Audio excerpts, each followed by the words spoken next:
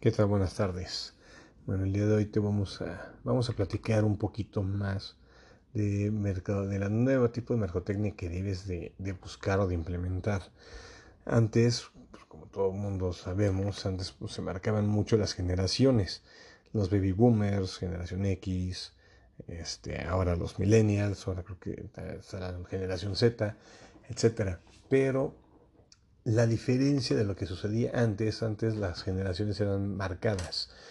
Era raro ver que hubiera una convivencia entre una persona de 20 platicando con uno de 40, 50 años y viceversa. No era una cuestión fácil, simplemente era como una identidad sobre tu generación que la buscabas, se encontraba y pues a fin de cuentas pues la gente se sentía cómoda. Ahora, hoy en día, si te fijas, ya eso ya cambió.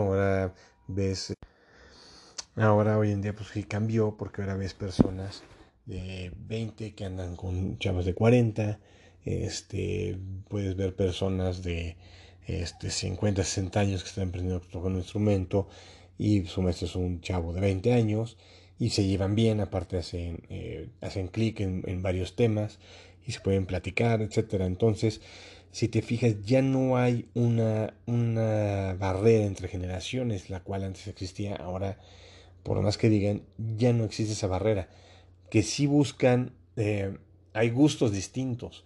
La generación X buscaba la posesión de las cosas, buscaba tener una casa, buscaba tener un carro, un trabajo, etcétera. La nueva generación lo que buscan son las experiencias. Prefieren un viaje no sé, a Bahamas, a la India, Tailandia, etcétera, antes de comprarse un carro. Para ellos eso es lo que ellos buscan.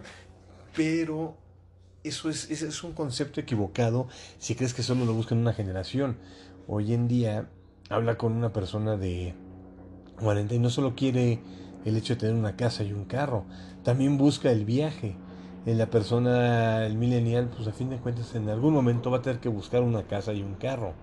Es parte de un tiempo ya mezclado, es un tiempo globalizado.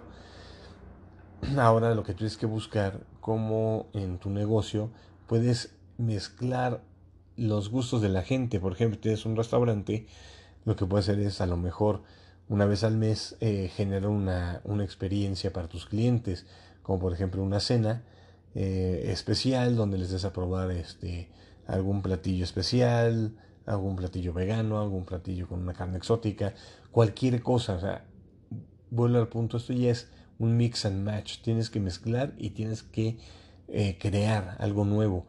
No todo el mundo va a ser vegano, no todo el mundo va a ser carnívoro, no todo el mundo busca la experiencia, no todo busca la posesión.